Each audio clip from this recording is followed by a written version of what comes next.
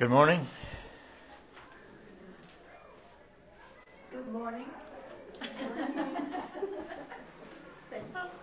I needed to hear that. Thank you. Good morning. So welcome to the final time we have together for this Elijah Elisha study. Today's focus will be solely on Elisha. We had a couple sessions in on Elijah. We're only going to get one in on Elisha, really. Pardon? That's what women get, just a small portion. I'm sorry. Okay. I'm sorry. I'll shut up. So we'll begin with prayer. Lord God, thank you for this day. Thank you for the opportunity to gather and study together. And just pray that you would open up your word to us, that there'd be encouragement from these stories in 2 Kings about your servant Elisha, how he relates and points us to your son Jesus. I ask that you just open our eyes and that we would behold wonderful things from your word and hear what you would have us say today. In your son's name, amen. All right, so what I've put up, once again, I wanted to promote my references. The one that I have up there, you'll have probably seen that already. That's the one that I would recommend for all of you to read, focused entirely on Elijah and Elisha, the gospel. It's called Faith in the Face of Apostasy, the gospel according to Elijah and Elisha. That one is, like I said, almost a devotional read. It makes for a good study guide as well. It's got questions after you read each story, and it always points you to the gospel, points you to Christ. And there were two other references that I would also recommend. Meant a lot for me. They're a little I guess you could say, they're more traditional commentaries. This is one by Paul House on 1st and 2nd Kings. So this is on the entire collection, 1st and 2nd Kings.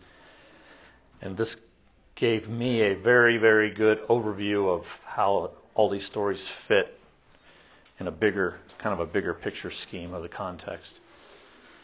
I actually got all kinds of good work out of all three of these. All three of these men who wrote these books, really, they bring out different ideas. You get different stories, different observations from each one. But he's really good at showing you how Elijah and Elisha fit into the overall context, not just of 1st and 2nd Kings, but of the Bible. For example, I didn't know this, but if you read the historical context, 1st and 2nd Kings is believed to have been compiled by one person or maybe a collection of people, and it was written at the same time as Joshua, Judges, 1st, 2nd Samuel, 1st, 2nd Kings. They believe one author wrote them all, and they're one big volume divided into those 6 books, and they tell one big long story. And Joshua is like the story of God giving the people the land. Judges, they sin big time and mess it up. Then God gives them a king in 1st and 2nd Samuel, a really righteous king. And then 2nd Kings, 1st, 2nd Kings, the kings go bad, and eventually the land that was given to them at the beginning of Joshua was taken away by God. But a remnant is left, and there's hope for a future. So it's kind of like this big flow of what's going on. And Elijah and Elisha are like a microcosm of that going on as well. So I recommend that one, and I also want to recommend my other reference.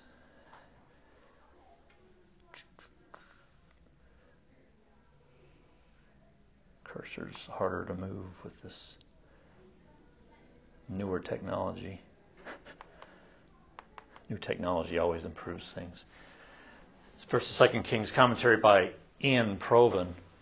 This one here is the best at coming up with a lot of the illusion connections.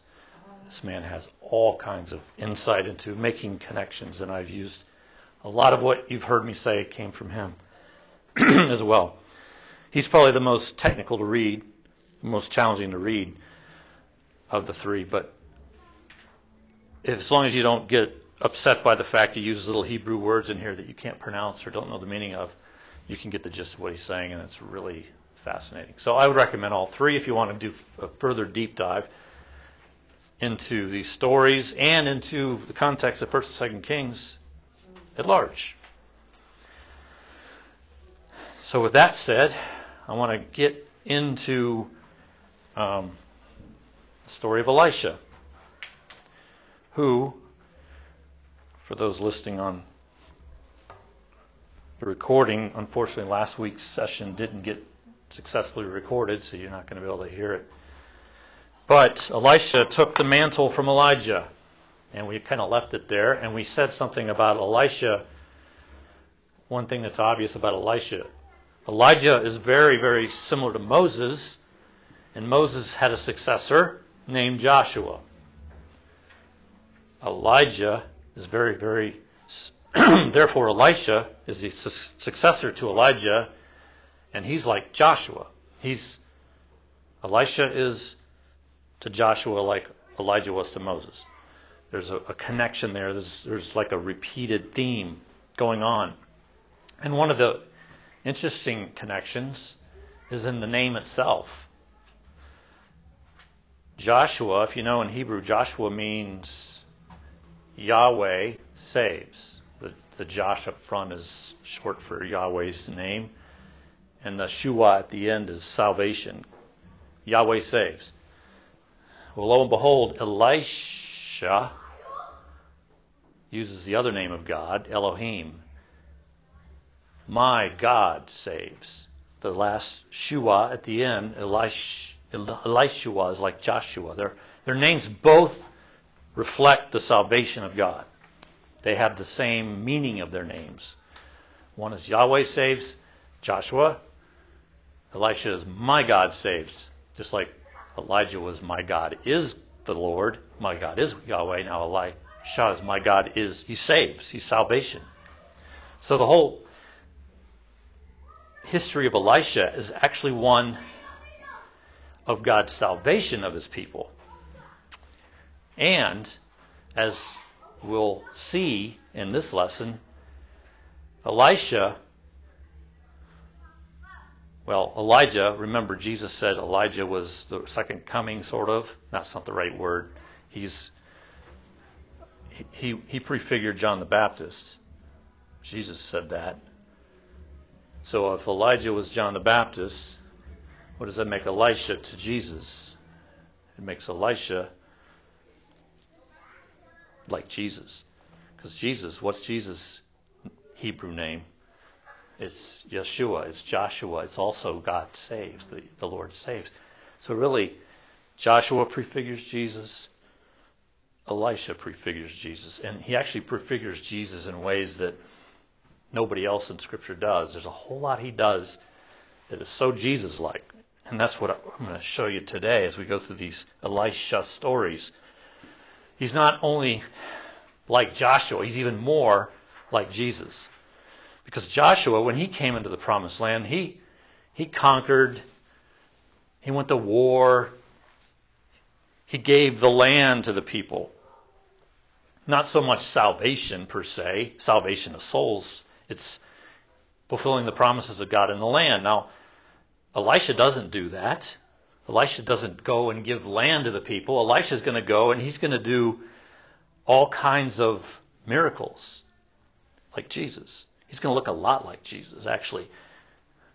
The text from 1 Kings 2, 3, 4, 5, 6, 7, 8, and 13 records 12 different miracles that he does. Now, Elijah didn't do that many miracles. Elijah didn't do that many at all. He did a few, but remember, Elisha, when he was with Elijah on that last day, when Elijah was taken up and ascended, he asked for a double portion. and the Lord gave him a double portion. He did twice as many miracles. And he lived much longer than Elijah. He actually lived into his 80s, while Elijah was probably taken in his prime, about 40 years old. So Elisha has a long extended ministry, and over that time he does a lot of amazing things that prefigure what Jesus is going to be doing. And what I'm going to do is I'm going to just take you through some of those 12 miracles, some of which aren't in your notes because they were intended to be in last week's lesson. But if you look at 2 Kings chapter 2, as soon as Elisha receives the mantle, and he's alone now, like in 2 Kings 2, is it 14? I think it is. He comes to the foot of the Jordan, and just like Joshua before him, he parts the Jordan, and he walks across on dry ground. And in that moment, that's actually when he first calls out, "Where's the God of Elijah?" He's been with Elijah all this time. He goes, "Where's the God of Elijah?" And he takes the mantle, strikes the Jordan, and it parts in front of him, which had just happened to him earlier the same day, because Elijah did the same thing when they crossed the Jordan the other way. So here's Elisha going into the promised land. There's 50 prophets up on the hill, 50 prophets of Jericho, and they see this. And their statement is, the spirit of Elijah rests upon Elisha now. And they realize this is a legitimate prophet. He just did what Elijah has done. The Lord is on him. And then that should remind us of, this is happening in the Jordan. The Spirit is witnesses coming upon Elisha. And what happened when John the Baptist baptized Jesus in the Jordan? Spirit of the Lord, he witnessed. John the Baptist witnessed. The Spirit of the Lord came upon Jesus in the form of a dove, like a dove. So you have the same anointing coming in the Jordan. Now Elisha is going to go forward, not just like Joshua, but he's going to go forward and be like the coming Messiah. And the first place he goes, these prophets these 50 prophets are from the town of Jericho, which is right on the edge of the Jordan. And if you remember, the first place Joshua went, when he crossed the Jordan, the first place they conquered was Jericho, right? But they conquered Jericho. They encircled it 7 times. God made the walls fall down. They flattened the place. And one interesting thing about that is when Jericho's walls fell, Joshua made a curse on that city. He said, if anybody rebuilds this city, he's going to do it at the cost of his firstborn son.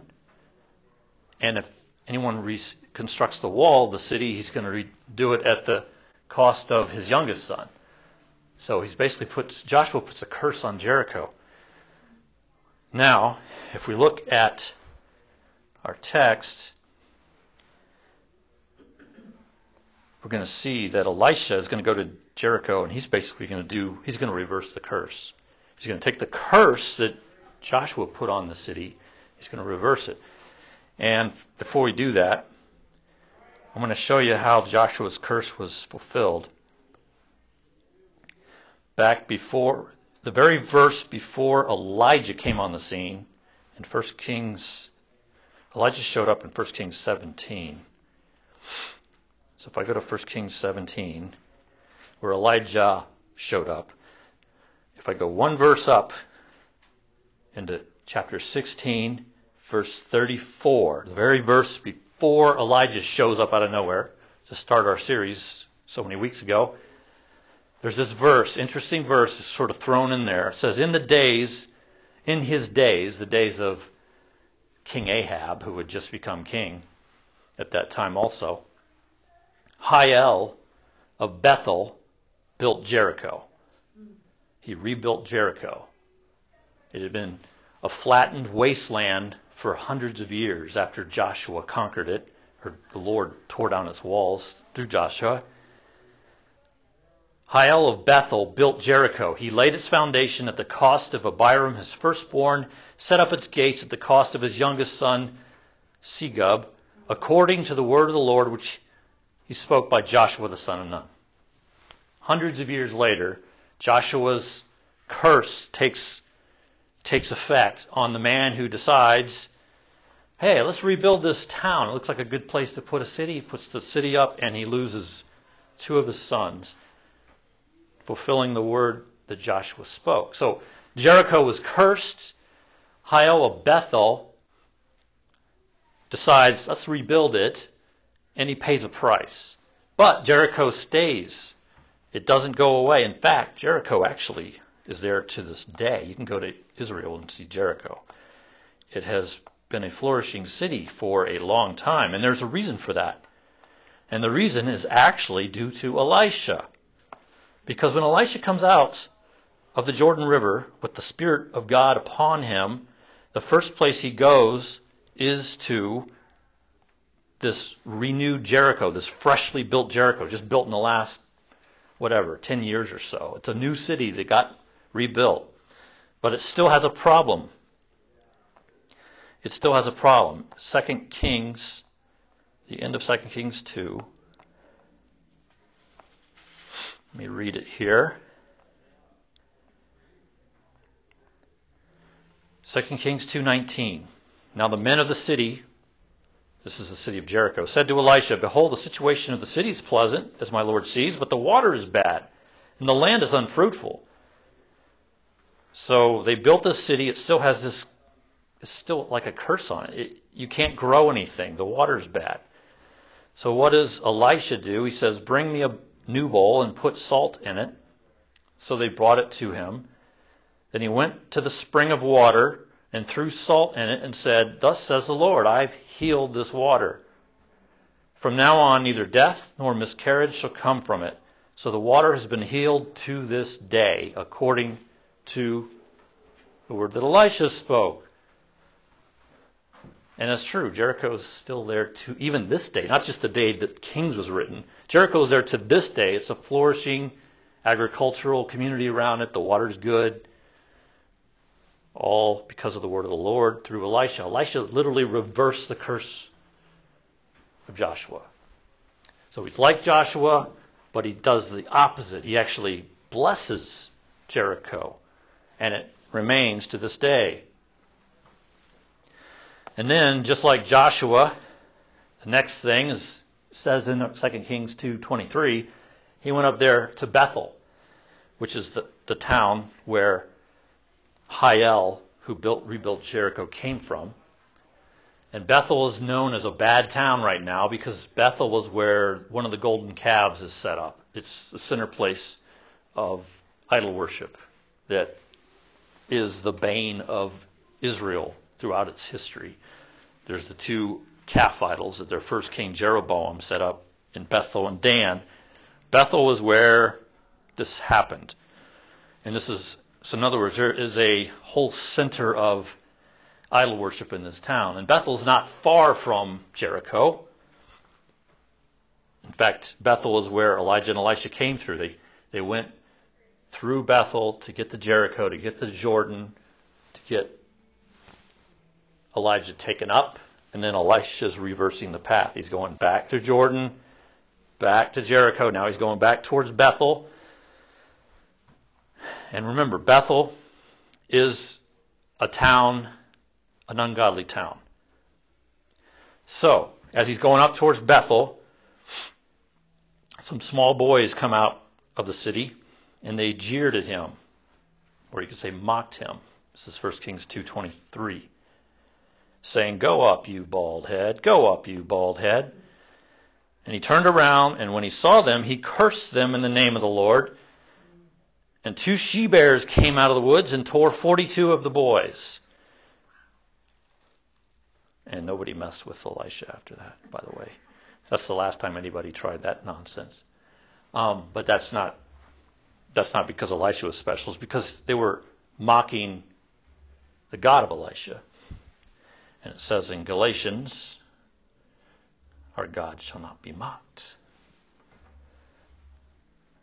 Mocking God is a punishable offense. The law says you can't mock God or the people of God. So what happened here, Elisha was actually just calling down the judgment of God on someone mocking God. And these she-bears come out of the woods, kill 42 sons, their boys, meaning they're sons of the people of Bethel. Remember, the people of Bethel are basically idolaters. They're evil. So their sons receive the due penalty of their error in this case. Now, that is one of the few times that Elisha will actually call down judgment. After that, I think the part of the reason for this is God is establishing the authority of his prophet. He proved to the prophets he's legit because he split the Jordan and they saw the Spirit basically upon him. He's proven to the people of Jericho that he's a man of God who can bless those who are obedient to God, and he's proved to the people he can curse those who are disobedient to God. He's got the full authority to bless and to curse depending on whether people obey or disobey. He's got the full authority of God. The people know that now. Anybody who knows Elisha, who has been watching this play-by-play, knows this man has got something. He's a man of God. Leave him alone. But I can't move on from this little text here about him cursing the boys when they said, "Go up, you bald head, go up, you bald head." They were mocking him apparently because of his balding head and the way he looked. And they were also saying, go up twice, jeering as if Elijah just went up. Why don't you go up too, kind of thing, like you're not like him. Go up. And they're making fun of him. Now, the law says don't mock God. But Elisha, remember, prefigures another who's coming. And we know that to be Jesus, who shares a similar name. God saves. And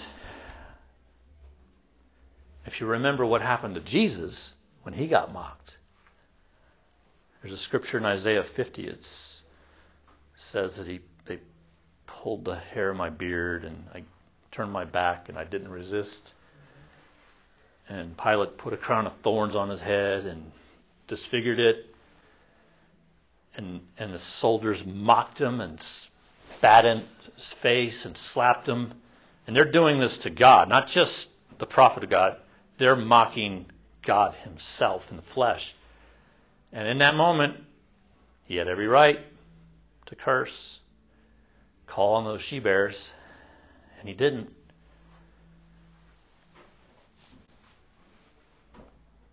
Which means Jesus is the better Elisha. In that moment, he chose not to curse. He chose to endure the mocking and become a curse for those who deserve that curse. So I'll leave that.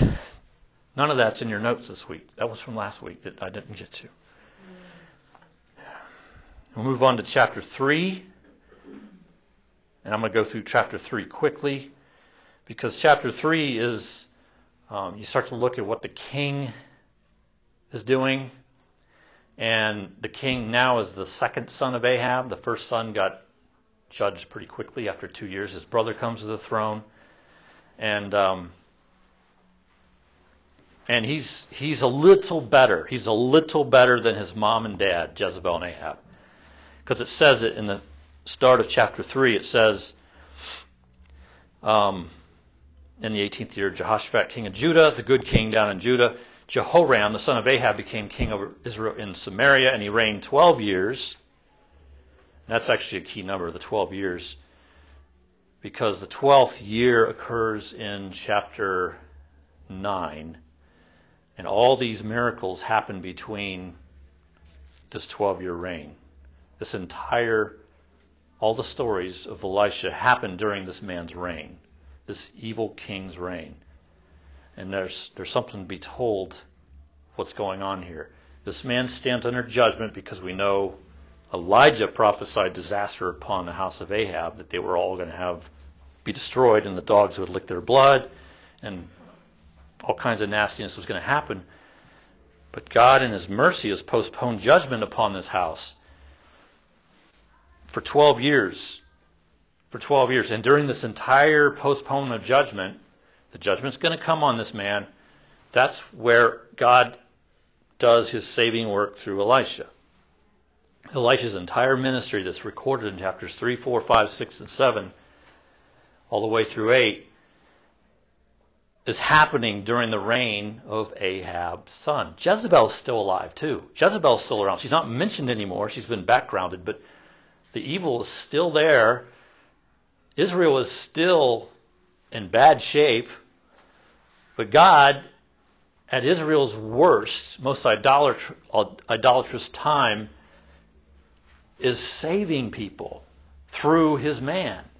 He sends Elisha into this environment of an evil king and an evil queen mother who haven't been judged yet. And the judgment's still postponed for 12 years. In 12 years, both of them will be judged and killed on the same day almost, I think within days of each other. But God has mercifully postponed the judgment. Because remember what he told Elijah on the mountain? I've got 7,000 who have not bowed the knee to Baal. You're not the only one. Remember that? Back in 1 Kings 19. Through Elisha, God is saving the 7,000. That's why the 12-year delay. It's happening. And you read, we're going to go through these stories, and you're going to see the mercy of God just coming upon people in this horrible, idolatrous time with a bad king who does not fear God, a horrible queen mother who we know all about, Jezebel from previous stories. In the middle of all this, God is coming strong and mighty, and he's holding off the judgment for 12 years. So here's a little quick summary of Jehoram, back to chapter 3. He did what was evil in the sight of the Lord, though not like his father and mother. For he put away the pillar of Baal that his father had made. So he's actually a little better because he's not a Baal worshiper. His brother was a Baal worshiper. He's learned the lesson that Baal worship doesn't pay well. Because the prophets of Baal got burned up on Carmel. His brother got destroyed by that also. And there's a curse upon the family for worshiping Baal. He's learned, I'm not going to mess with Baal, but he's still bad. So he's not like his father and mother, for he did not put away the pillar of Baal that his father had made. Nevertheless, he clung to the sin of Jeroboam, the son of Nebat, which he made Israel to sin. That's the calf in Bethel, by the way. That's the same calf worship. So there's still idolatry being promoted. So anyway, that's going on. And then the king of Moab rebels against him in the next paragraph. I won't read that. That's another sign of the curse of God upon the family, because Moab had been subservient to David and the kings of Judah and Israel from the time of David. 150 years had served David and the kings, and all of a sudden they rebel. So Moab says, enough of this, we're done, we're not going to serve you. And they rebel. So Jehoram says, wah, I want Moab back. My daddy had Moab, I want it back. So he decides, I'm going to do what my dad did. And this chapter reads a lot like 1 Kings 22, where Ahab wanted some territory back that he had gotten taken from him. And he calls, let me get my buddy Jehoshaphat down in Judah to come help me. So he calls for help, reinforcements. He allies with Jehoshaphat again, who happens to have another kingdom that is subservient to him and it hasn't rebelled, named Edom. So it says in verse 9, the king of Israel went with the king of Judah and the king of Edom. So these three kings are going to go and they're going to try to get Moab back into the fold. And I'll just read a little bit here and you'll see how foolish this endeavor is. 2 Kings 3:9, the three kings. And when they had made a circuitous march of 7 days, there was no water for the army or for the animals that followed them. So they're wandering in the desert, and they're running. They haven't really thought this out very well. They've run out of water. And the king of Israel, Jehoram, says, "Alas, the Lord has called these three kings to give them into the hand of Moab." He's despairing. And then Jehoshaphat does the same thing he did to his father and says, "Is there no prophet of the Lord here that we can inquire of?" He did the same thing to Ahab. And remember, Ahab called in the prophets, and they had the little... one prophet said, "If you go, you die." The other 400 said, "Cool, go try." And, of course, he followed the 400 and died, and that was the story. But that was because Jehoshaphat said, "Let's inquire of the Lord." Here he is again. Let's get the Lord involved here. We got a problem. We're out in the middle of the wilderness of Edom, and there's no water. Now, I wanted to, if I can get to this map. All right. So I'm going to show you what these guys have done. This circuitous march of 7 days. This is where Israel is. And I'm going to move way up, because Edom and Moab are way down here. See? Here's Edom, here's Moab, and here's Judah.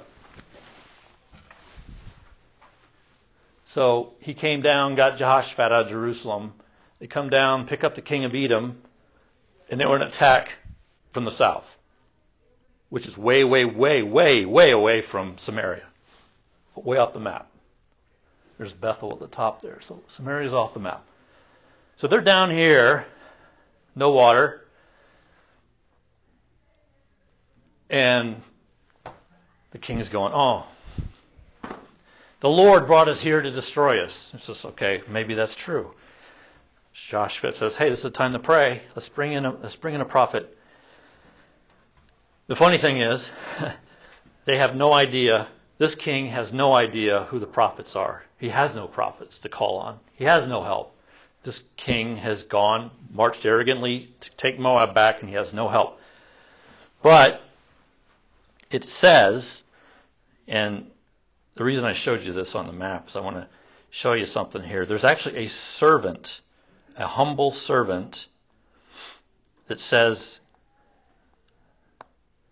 one of the kings of Israel's servant, verse 11, said, "Elisha, the son of Shaphat, is here, who poured water on the hands of Elijah." And Jehoshaphat said, "The word of the Lord is with him." So the king of Israel and Jehoshaphat and the king of Edom went down to him. The three kings are going to him. And one thing to note is Elisha normally he stays up in Israel, because that's where he belongs. That's where he's ministering. But the kings are down here, and that servant said, "He's with us." Which means, really, what that means is Elisha is with the army. He came with them. And the kings don't even know it. They don't even know it. And the servant says, "Hey, we got the prophet Elisha with us." And Elisha was with them. And he's with them for a reason. And it's about to become clear. He's about to prophesy. But it's interesting that the kings had no idea that God's man was in the camp. And he had actually followed with them. And I can surmise, why was he doing that? He's ministering to, encouraging the people of God in the army, the people who are in the world but not of it, kind of, in this army. He's there ministering to them. The servant says, "Hey, we have a prophet. He's right here." And none of the kings had heard of him. Now, Jehoshaphat hadn't heard of him because he's in a different kingdom. But he says, "Oh, that sounds like a good guy. Let's get that guy. If he poured water on the hands of Elijah was good. He's a good guy. Bring him in." And also, it's interesting, he says he poured water on the hands. Remember, that's what they need. They don't have any water. They had no water. And yet he says, here's a guy who poured water. Bring this prophet in. So that's what they do. They bring him in, and Elisha thoroughly, totally disrespects King Jehoram. He shows no respect for him whatsoever. Which I think is... remember, Elijah showed no respect for Baal and the prophets of Baal. Elisha's doing the same thing to Jehoram. And he even says it. And Elisha said in verse 14 of chapter 3 of 2 Kings, "As the Lord of hosts lives, before whom I stand, were it not that I have regard for Jehoshaphat the king of Judah, I would neither look at you nor see you." So that's the respect he has for the leader of the army that he's been following. But he's not following the king. He's ministering to the people of God. He says, I'm not doing this for you. I'm doing it for the righteous one with you, Jehoshaphat, because I regard him. And I'll skip over some of the details there. It's an interesting story. But he does prophesy in verse 17. The Lord says, "You shall not see wind or rain, but that stream bed shall be filled with water so that you shall drink, you, your livestock, and your animals." And in verse 16 actually said, "Thus says the Lord, I will make this dry stream bed full of pools." So Elisha says, I'll give you water. God's going to give you water. You need water, and it's going to come. And the water's going to come not by wind or rain, which is, this compares to Elijah, but it's the opposite. Elijah's water came by wind and rain. And Elisha says, we're going to bring it without the wind and rain. God can bring it either way. He doesn't have to rain to bring you the water. The word of the Lord can just make this water show up out of who knows where. And that's exactly what happens. He tells them the water's coming, and the very next morning, water everywhere. It just floods in out of nowhere. It doesn't say where it came from. It just showed up at the word of Elisha. So God brought the water. He brought the water to rescue his people in the army. Elisha's ministering to the people of God. And water is given to them in the desert. And it has nothing to do with the kings. Other than the kings finally said, hey, we need water. And the kings finally discover, especially Jehoram, he discovers there's a prophet here. And he has the word of God, and he just supplied water for my army. And he's kind of like, Jehoram now knows who Elisha is. This chapter basically introduces, what this chapter does is it shows you who's really calling the shots.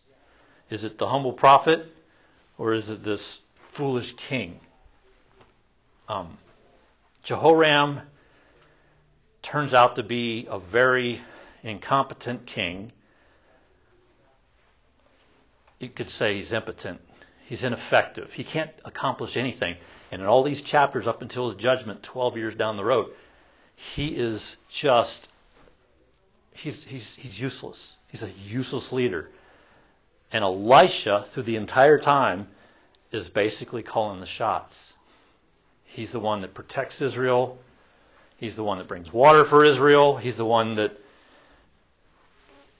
brings in the chariots and horsemen of Israel to fight foreign enemies. And the king is totally just ineffective.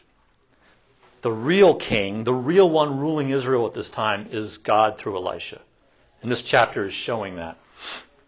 So the water comes in, and the other thing that Elisha predicts is he actually predicts judgment upon Moab. And he basically encourages them, okay, now that you have the water, you're going to go in and you're going to wipe out, you're going to really, really bring God's judgment upon Moab. And they do, and I won't read the details. But the Israelites, I'll read a little bit of it in verse 24. The Israelites rose and struck the Moabites till they fled before them. They went forward, striking the Moabites as they went. They overthrew the cities on every good piece of land. Every man threw a stone until it was covered. They stopped every spring of water, felled all the good trees, till only its stones were left in Kir Hareseth, which is the capital of Moab. So, and Elisha actually prophesied all of those details, and they did exactly what he said. So judgment comes upon Edom.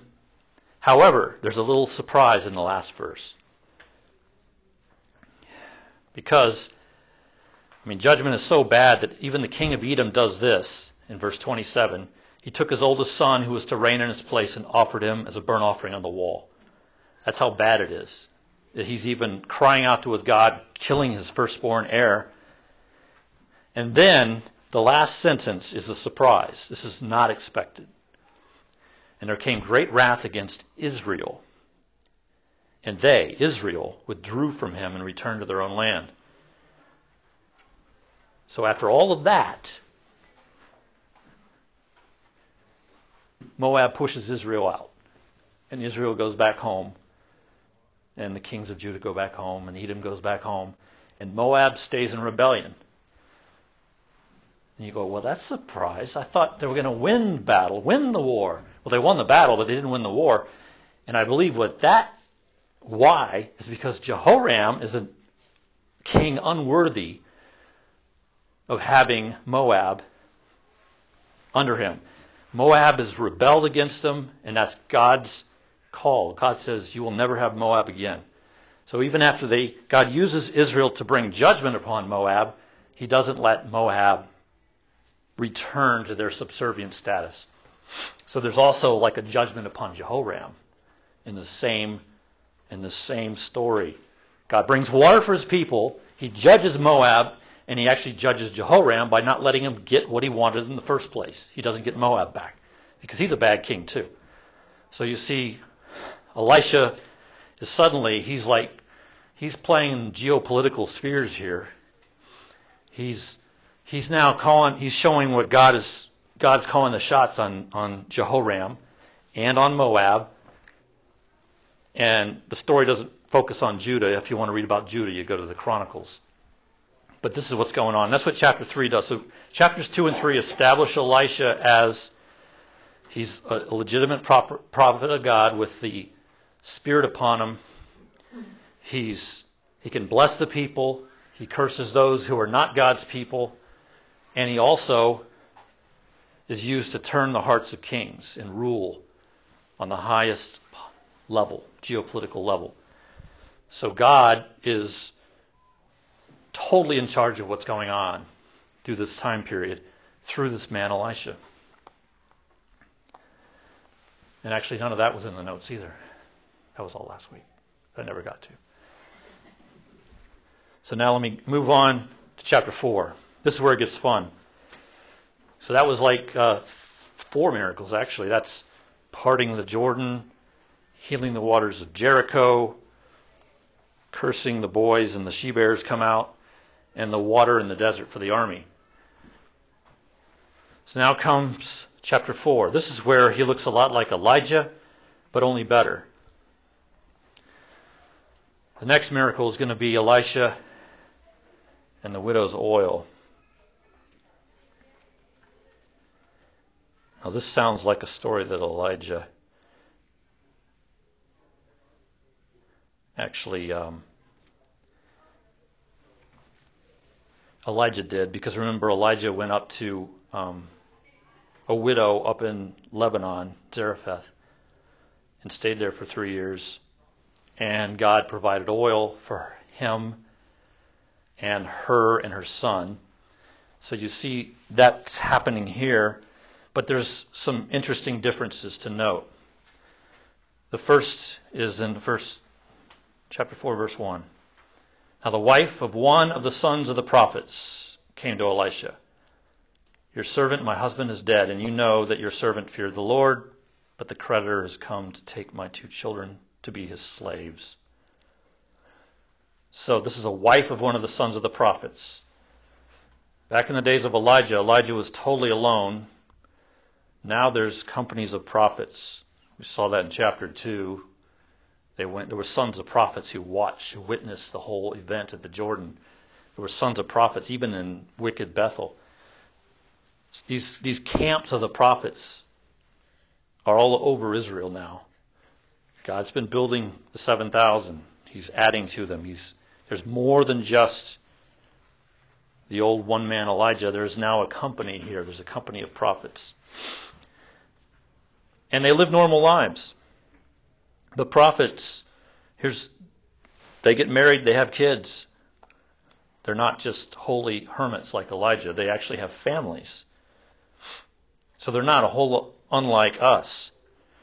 The sons of the prophets are like the Christians today in our society. They're the ones who we live in community with each other. And that's what's going on. There's a lot of community going on in these chapters. So the wife of the sons of the prophets, her husband dies, and the creditor has come to take my 2 children to be slaves. Now there's something to keep in mind about this. The creditor, if you truly follow the law in Leviticus and in Deuteronomy, this situation should not be happening in Israel. Because if someone in the family is suffering, there are kinsman redeemers who will buy back the land and give the land back to you, and there's provisions so you won't starve because you're not supposed to take the entire field but leave some for the poor. If Israel was truly a godly nation, as specified in the law, this shouldn't be happening in Israel. But it is. It just goes to show you that Israel is not a godly nation anymore.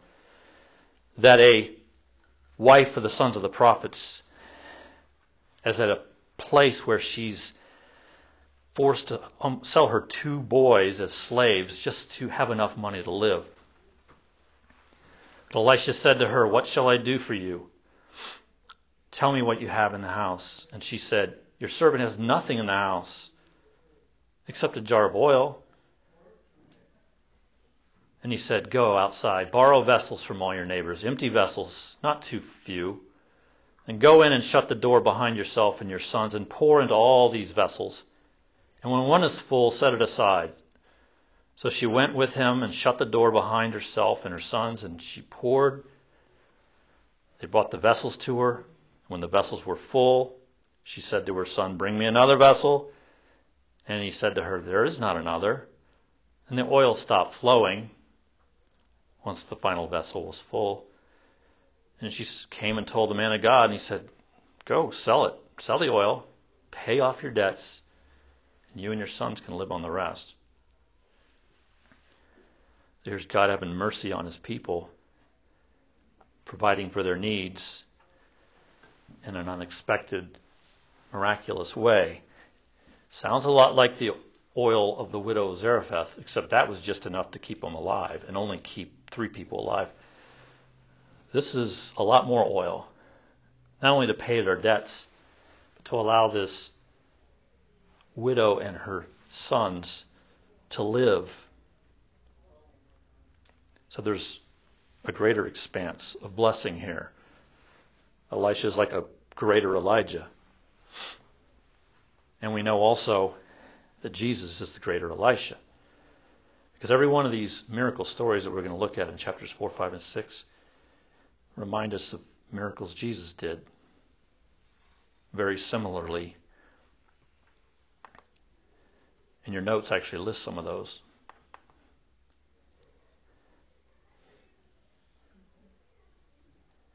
And the similarities with Jesus' miracles I've written all throughout this page here. God's redeeming them. There is no kinsman redeemer. God becomes their redeemer. No one else is going to do it. God's going to do it for his people. Now the vessels, as I said here, the question, what have you? Jesus asked that question to his disciples on more than one occasion when there was crowds of people who were starving. What do you have? And that's when they go, "Oh, we got 5 loaves and 2 fishes," or whatever the numbers were. And they're going, "But what's that to feed all this?" And you know what Jesus did. He took that, multiplied it, and fed it. So that's what you're seeing going on here. What do you have? Jar of oil. All right. Pour it out. And it kept pouring, and it kept pouring, and it kept pouring. Very much like what Jesus did, multiplying this oil. So there's an allusion to the feedings, especially both the feedings of the 5,000 and the 4,000, which are in all the Gospels. And there's also another allusion here where pour into an empty vessel. Remember, Jesus ordered that at the wedding at Cana as well. We're out of wine. Put some water in these clay pots. 80 gallons of water, and it all turned into wine. So there's an allusion to Jesus' future miracle of that as well. So you have Elisha's like doing, he's prefiguring what Jesus is going to do in the Gospels. And we're going to see that pattern throughout. And this is all new too. This has not happened, this kind of miracle activity has not happened in the Bible up until now. And what Elisha's doing is very much, wow, Jesus is going to do this someday. So that's what he does with the oil for the poor widow. Then, another thing, verse 8, he meets another woman. One day Elisha went to Shunem, where a wealthy woman lived, who urged him to eat some food, so that whenever he passed that way, he would turn in there to eat food. And she said to her husband, "Behold, now I know that this is a holy man of God who is continually passing our way. Let us make a small room on the roof with walls and put there for him a bed, a table, a chair, and a lamp, so that whenever he comes to us, he can go in there." So here's, not only do you have a poor, destitute widow, you've got a wealthy woman who fears God. Opposite extremes. But this woman is practicing hospitality. She's a woman of hospitality. She has her husband make a guest house for Elisha as he's traveling around. That every time you come by Shunem, stay in our house. So that's what happens. And then one day he came there, he turned into the chamber and rested there, and he said to his servant Gehazi, "Call this Shunammite." It's interesting, I don't even mention her name. She's a fascinating character in these stories. She keeps coming up. She's not just in this story, she shows up in chapter 8 as well. "Call the Shunammite." When he called her, she stood before him, and he said to him, "Say now to her, see how you've taken all this trouble for us? What is to be done for you? Would you have a word spoken on your behalf to the king or to the commander of the army?" She answered, "I dwell among my own people. I've got enough." And he said, "What then is to be done for her?" And Gehazi said, "Well, she doesn't have a son, and her husband's old." And he said, "Call her." And when he had called her, she stood in the doorway. And he said, "At this season, about this time next year, you shall embrace a son." And she said, "No, my lord, oh man of God, do not lie to your servant." But the woman conceived, and she bore a son about that time, the following spring, as Elisha had said to her. And that's a story we've heard throughout Scripture, actually. In fact, those words, "about this time next year," were said to someone else. Remember who that was? To Sarah. Sarah. She was barren in her old age. Abraham was even older. And God told her, about this time next year, I've got the reference there, Genesis 18, 10, 11. About this time next year. And then she laughed. And Abraham laughed. And they named the son Laughter. That's what Isaac means. Laughter. So there's this is kind of like another retelling of that story a little bit. And there's other stories throughout the Old Testament there's several. I didn't even list them. Hannah, barren, the Lord gives her Samuel. The parents of Samson were barren. God gave them Samson. And then we know in the New Testament, Elizabeth, barren. Angel Gabriel comes and says, he doesn't say about this time next year, but 9 months from now, you'll have a son. So this is a repeated thing. God visiting, having mercy upon women who are barren. And in this case, most of these women, they're wealthy women. They're well-to-do women. They have everything, but they don't have what they've wanted, the deepest desire of their heart, a son or a daughter. And yet God blesses them. And this faithful woman doesn't even ask for it. It's like God just blesses her with it. She's like, I'm okay. I'm rich. I got everything. No, don't lie to me. She's like, don't give me this. Like, almost like there's a humility to her. It's like, no, don't do that. Almost like I'm not worthy of this. So she has a son. So that's a miracle. And now the story actually jumps well in advance because it says when the child had grown. So clearly, probably 7, 8, 9, 10 years have passed. So he's kind of a window of the Shunammite woman early in this time period, and then 10 years later or so, you're going to hear her come back into the story, and it's just right here written. The child had grown. He went out one day to his father among the reapers, and he said to his father, "Oh, my head, my head." The father said to his servant, "Carry him to his mother." When he had lifted him and brought him to his mother, the child sat up in her lap till noon, and then he died. And she went up, and actually what she does here is it's just the detail. She is a woman of faith. There's remarkable faith in what she does here. This isn't typically what you do when your child dies on your lap, but she does it. She says, she puts him up in the man of God's room, the guest room, shuts the door, and doesn't even tell her husband, "Send me one of the servants and one of the donkeys, that I may quickly go to the man of God and come back again to him." He's not in Shunem right now. He's somewhere else in Israel. So let's go. She didn't even tell her husband, which indicates to me that her husband probably wasn't a man of faith to the degree she was, because her husband probably wouldn't have agreed that this happened. He actually is asking her, "Why do you want to go? It's not a holy day. It's not the new moon or the Sabbath." And she says, all is well. She doesn't even tell him. She doesn't want him to interfere with what she knows. There's only one person who can bring mercy to this situation. My husband's probably not going to see it my way. I'm going to just go straight to God here. I'm going to run to him. So she saddled the donkey. She said to her servant, "Urge the animal on. Do not slacken the pace for me until I tell you." She set out and came to the man of God at Mount Carmel. Now, Mount Carmel's up high, so she's gone up a mountain to get to Mount Carmel. That's where he happens to be right now.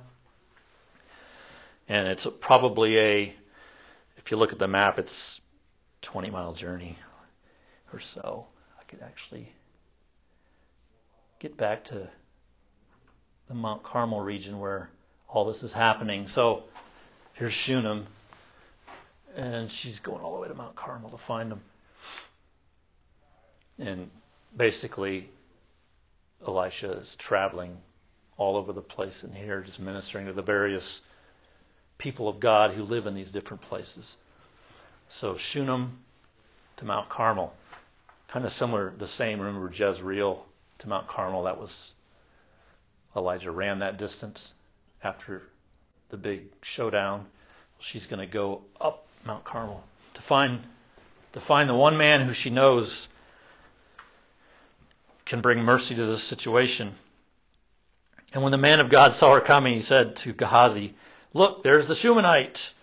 Essentially, they don't even give her a name. She's just the Shunammite.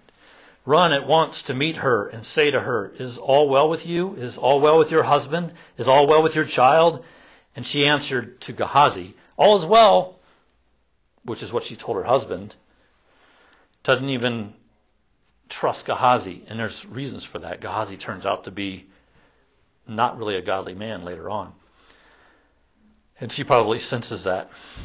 And when she came to the mountain to the man of God, and she caught hold of his feet, Gehazi is trying to push her away, kind of like disciples to Jesus. "Get away, kids. Stay away from him." The man of God said, "Leave her alone. She's in bitter distress. The Lord has hidden it from me. I'm not sure what's going on." So Elisha doesn't know everything, but he's trying to discern what's going on here. She's saying all is well to everybody. Then she said, "Did I not ask my Lord for a son? Did I not say, 'Do not deceive me'?" It's like, I didn't ask for this. And he gets, now I know, said to Gehazi. Tie up your garment, take my staff, go. If you meet anyone, do not greet him. If anyone greets you, do not reply. Lay my staff on the face of the child. Then the mother of the child said, and she's actually quoting what Elisha said in chapter 2. This is verbatim. What Elisha said to Elijah 3 times before Elijah was taken. This is exactly what Elisha said to Elijah. She says this to Elisha. As the Lord lives, and as you yourself live, I will not leave you. That's exactly what Elisha said 3 times. I'm with you. I'm staying with you. You're going. Not Gehazi, not your staff. You're coming. We're going to go together. She's fixing her eyes on God, on the man of God, just like Elisha did for Elijah. And Gehazi goes ahead, lays the staff on the face of the child, but there's no sound or sign of life. Therefore he returned to meet him and said, the child's not awakened. Elisha comes to the house. He saw the child lying dead on his bed. So he went in, shut the door behind the 2 of them, and prayed to the Lord. So he's in there alone praying. He went up and lay on the child, putting his mouth on his mouth, his eyes on his eyes, his hands on his hands. As he stretched himself upon him, the flesh of the child became warm. Then he got up again and walked once back and forth in the house and went up and stretched himself upon the child, upon him. The child sneezed 7 times, and the child opened his eyes. Then he summoned Gehazi and said, call the Shunammite. So he called her, and when she came to him, he said, pick up your son. She came, fell at his feet, bowing to the ground. She picked up her son and went out. So Elijah did the same thing. He also raised a dead widow's son. He's basically done everything Elijah has done now. Multiplied oil, raised the dead. And of course, I've listed in your notes other times where in the New Testament especially, there's a lot of people who's experienced this. I listed in 3C there, Elijah and the widow's son. Jesus raises a widow of Nain's son in Luke. And Nain happens to be like right around Shunem, by the way. It doesn't show on the map. It's a New Testament town. So basically there's a widow of Nain, and so that whole miracle is basically a rehappening of what he does here in the same location. There's Jesus raising Lazarus. And in Acts even, there's Peter raising Dorcas and Paul raising Eutychus. The Paul raising Eutychus story actually is similar to this too, because that's a boy who falls out of a window listening to Paul preach, asleep, and dies. And Paul goes down and prays, and they take him up alive later. It's just a lot of this happens more than once. But in the Old Testament, the raising of the widow's son under Elijah and the Shunammite's son under Elisha are the only 2 resurrections like this. They're the first ones, and they prefigure what's going to come in the New Testament era. And it's also, notice, Jesus is the better Elijah and Elisha, because Elijah and Elisha, if you read the ritual they went through, Elijah went through a similar ritual of trying to get God to answer his prayer. It takes a while. When Jesus raises the dead, he just speaks it and boom. Lazarus, come forth. It's the difference between God saying it directly and a human interceding on behalf.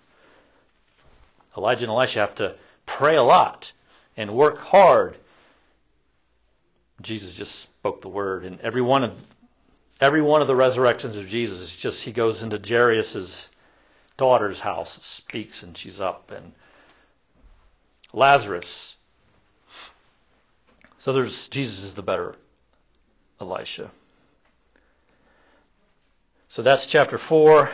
And in chapter 5, the next one, he's done a miracle for a poor widow. He's shown mercy twice to a wealthy woman of hospitality by giving her a son when she was barren and by raising that son when he dies. Now, he's going to go out of Israel. He's going to do a miracle for a foreign Gentile who has no faith in God whatsoever. Naaman, the commander of the army of the king of Syria, chapter 5, was a great man with his master and in high favor because by him, notice it says, the Lord had given victory to Syria. So the text is acknowledging that he was a great man and Syria was conquering, but it was always the Lord that was giving him victory. So there's a little note of God still calling the shots, even in Syria here.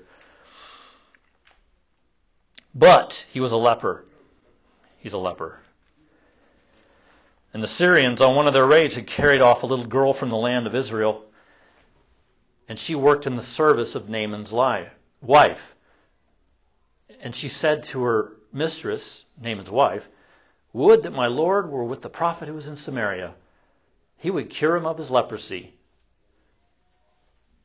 So Naaman went in and told his Lord, "Thus and so spoke the girl from the land of Israel." And the king of Syria said, "Go now, and I will send a letter to the king of Israel." And notice, it was another little servant girl speaking to the powerful great man. Hey, there's a prophet. Same thing happened in chapter 3. Remember, the servant to Jehoram said, "Hey, there's a prophet with us." It's the humble servants. They make their little appearances in these stories, and God uses them. In fact, she's an evangelist. She's sharing the good news of the gospel, if you will, to Naaman. And she is a slave. She's been carried away from her family. She's in a foreign nation, and here she is speaking to power. And God uses her little voice to basically, what's going to end up being, he's going to save Naaman through this girl. The start of it is right here. She's, "Hey, go see this man. Go see this man." And by the end of the story, Naaman is a believer. He's going to become a believer after what he goes through to get cured of his leprosy. This little girl is a very unlikely evangelist whom God uses. And that could remind us of other unlikely people who spoke to power, like Joseph in prison speaking to power. Daniel, exile in Babylon, speaking to Nebuchadnezzar. Shadrach, Meshach, and Abednego, speaking to Nebuchadnezzar. Humble nobodies at the time. I mean, Daniel rose to power afterwards, but before he was a nobody. Joseph was a nobody. And God uses these humble people who are exiled away from home, not even close to the people of God. And he uses these people to get the word out and to basically spread the kingdom. So we see that pattern going on there.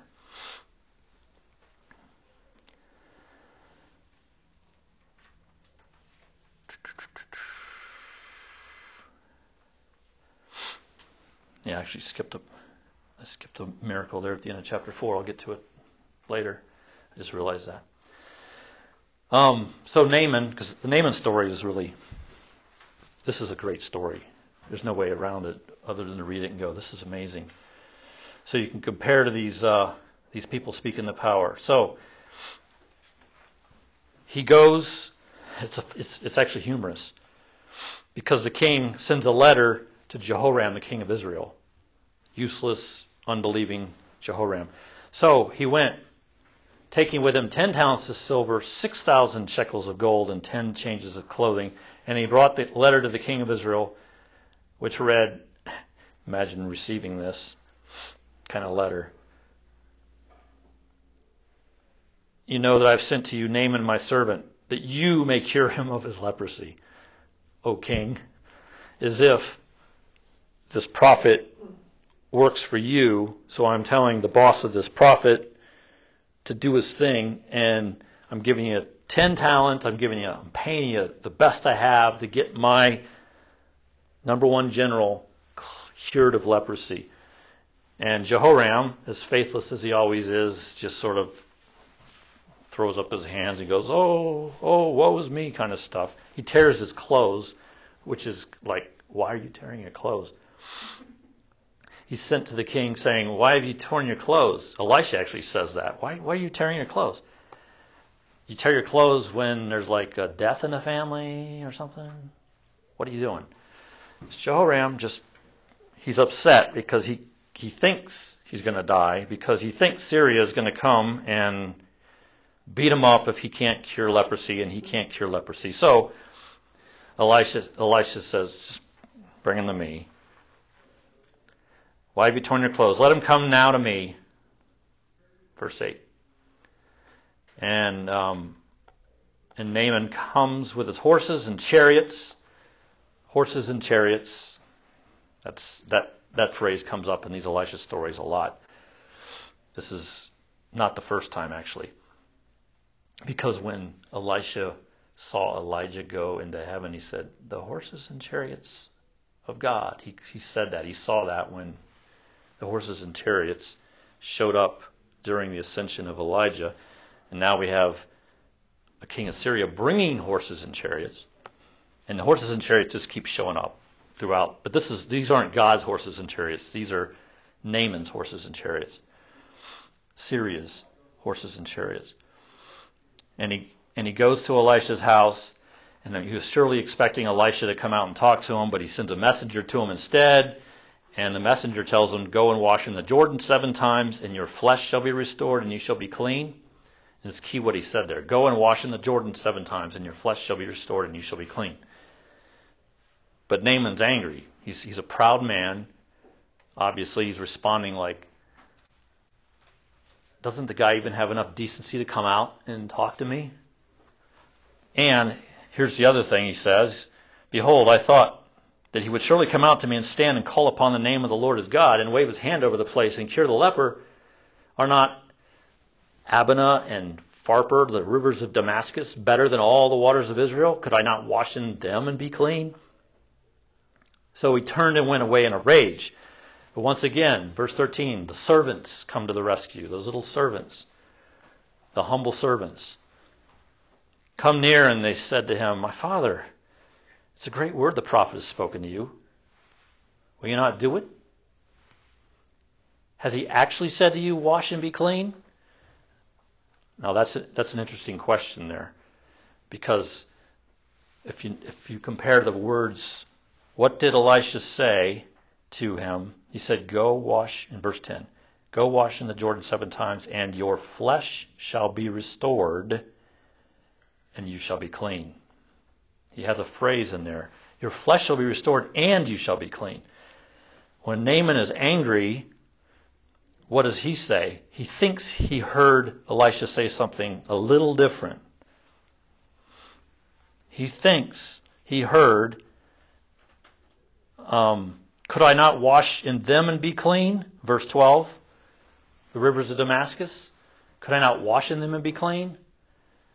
He leaves the little phrase in the middle out, and my flesh will be restored. He doesn't hear that part. Basically, it's like, if you go to the Jordan and you wash 7 times, not are you just going to be clean, you're going to be healed. He's going to restore your flesh. Because probably what he was thinking and what those around him were thinking was the ceremony to be called cleansed of leprosy in Leviticus called for you to wait 7 days before you would be declared clean. And Elisha says, go wash 7 times, and you'll not just be declared clean, you'll actually be healed. But he missed that little phrase. Says, can I go here and be clean? Can I do this ritual somewhere else? Why do I have to do it in Jordan? Can I go to Damascus and just go through this ritual? What's the point? And then, see, the servants are calling attention to this. They're saying, hey, has he actually said to you, wash and be clean? Question mark. Is that what he said? You remember what he said? They're helping them remember. He said, your flesh will be restored. You missed that. If you do this, you'll be healed. What have you got to lose? Go! So God uses his servants to basically talk sense to the man and humble him. He humbles him and goes, yeah, you're right. What's it hurt? Let's go. He goes, wash, be clean, goes to verse 14. He went to the Jordan, dipped himself 7 times, and according to the word of the man of God, his flesh was restored like the flesh of a little child, and he was clean. Exactly what he said. He obeyed, and it happened. His flesh was restored, and then the author adds, like the flesh of a little child.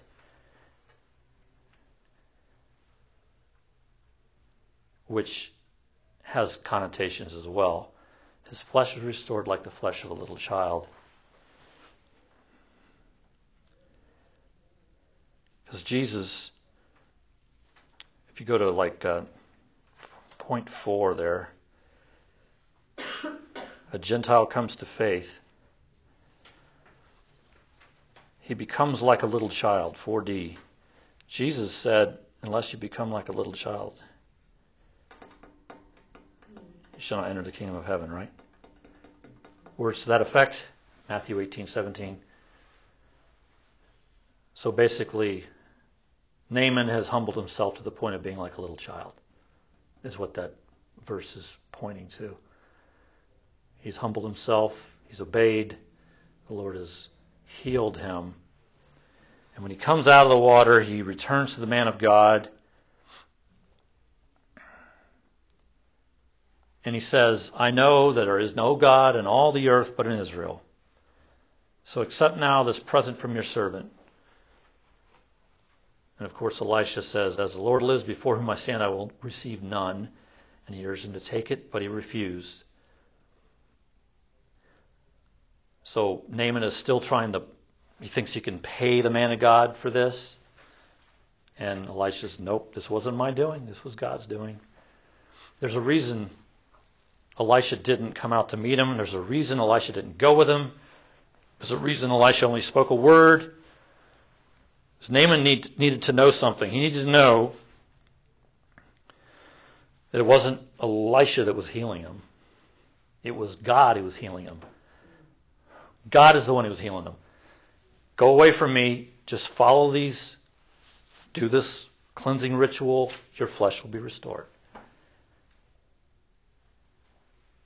And he knows now there's no God in all the earth except the one in Israel. It was God who cleansed him, not Elisha. He couldn't buy it. As I said up there, you can't buy me grace. You can't do that. He brings the money. No, God can't be bought. Grace can't be bought. Grace is a free gift. God gave Naaman the humility to obey, and he healed him. And here he is basically professing faith. And he also asks for forgiveness in the story. He asked for forgiveness. He says that, he says, oh, I got to go back home. So Naaman said, if not, please let there be given to your servant Tuel. That's the Gehazi story. Let me get back up where I was.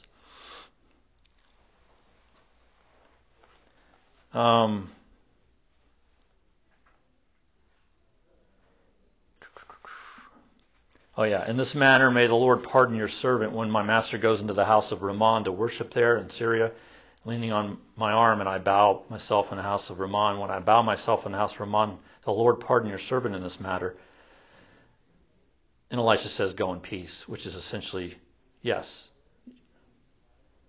You're asking for forgiveness, you've received forgiveness. So you see this is alluding to what Jesus does as well for us. He grants forgiveness as well to the humble who come for it and ask for it. And Naaman, in essence, he's like a new Gentile convert. Became like a little child. And what happens to him, there's a similar story that happens to Nebuchadnezzar, by the way, in chapter 4 of Daniel. The mighty king is humbled and acknowledges God as the God of all the earth. But there's also allusions to a story in the Gospels of the blind man in John chapter 9, the man born blind. If you remember, Jesus came up to him and said, "Go dip yourself in the pool of Siloam." And he did, and he was healed. He was restored. And then he has this interaction with the Pharisees, and his faith is built through the entire interaction. And at the very end, he goes and finds Jesus, and Jesus says, I'm the one you're looking for, and he bows down and worships him, basically becomes a believer. So this story here really points to John chapter 9's. The man born blind is like a retelling of that story in Jesus' day.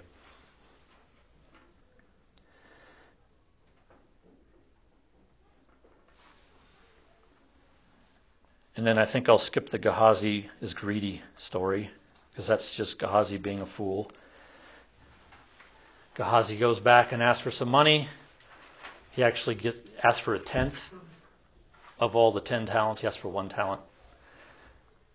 And Naaman says, "Sure, whatever, take it."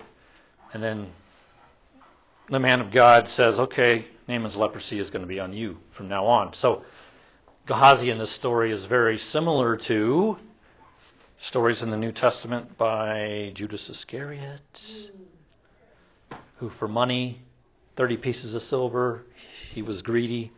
You saw what happened to him. Ananias and Sapphira and Acts, keeping money back for themselves secretly. You saw what happened to them. Gehazi gets a similar fate.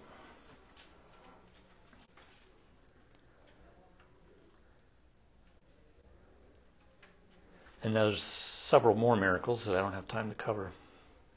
But I will say, I want to cover the last one in chapter 6. The last one I was going to get to. Chapter 6, we find out, verse 8, the horses, we find out that the king of Syria can't succeed in his attacks on Israel. So he sends an army. Because every time he tries to send an army, Elisha tells the king of Israel, they're coming at you from this direction. And the king of Israel is able to dodge. And basically, every time the king of Syria is trying to attack, he's being foiled by Elisha's intelligence operation, if you want to use a modern day analogy. God's telling Elisha where the king of Syria is. In fact, it even says, there's another servant that tells him, Elisha the prophet who's in Israel, in chapter 6, verse 12, who is in Israel, tells the king of Israel the words that you speak in your bedroom.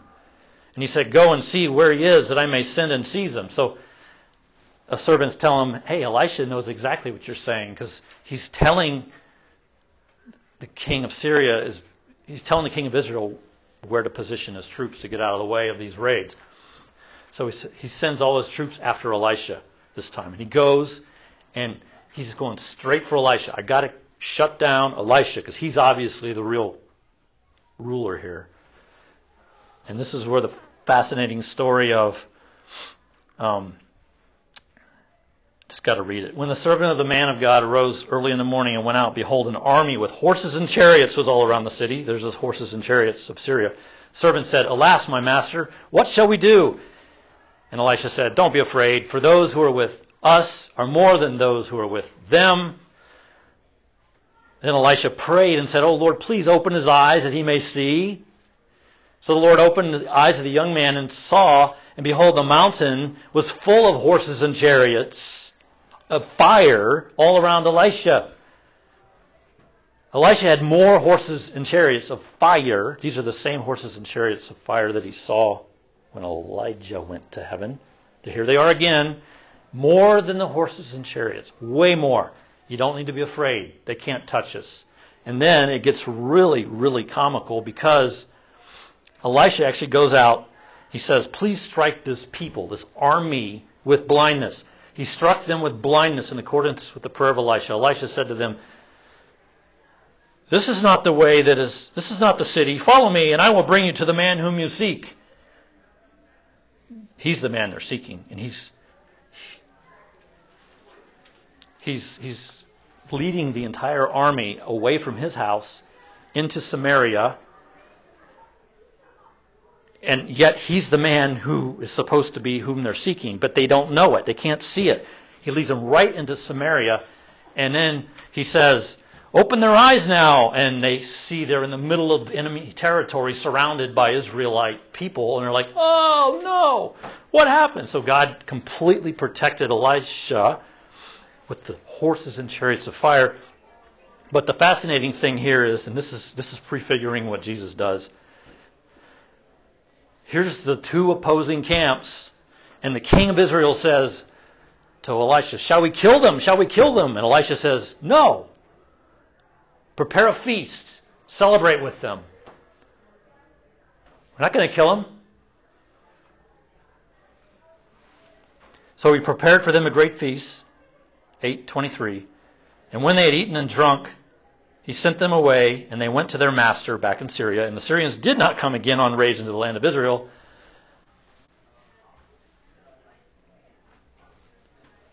This, you see this. It's like you've got Gentiles in opposition to God's man. They can't touch God's man. God's man leads them into the middle of a camp of Jews. They're hostile to each other. And God says he kills the hostility between the Jew and the Gentile. And they feast together without fear of each other, without fear of death. So this whole little event is prefiguring what Jesus did to create his church between two hostile groups. And also it prefigures the ultimate feast that we're going to experience on that day, the marriage supper of the Lamb, on that final day. And that's really encouraging. So I just wanted to make sure I said that one. There's 3 or 4 more miracles that you can read through. So I'm going to go ahead and pray and close this out. Lord God, thank you for this opportunity to just share your word, learn from it, be encouraged by what you did for your people in a time not very much unlike our own, where there's lots of opposition, lots of unbelief, and yet you cared for your people back then, and you cared for your people through Jesus, and you care for your people today.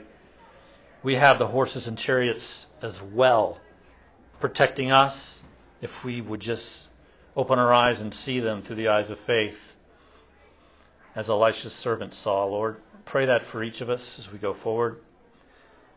In Jesus' name, amen. Thank you, Jim. That was so good.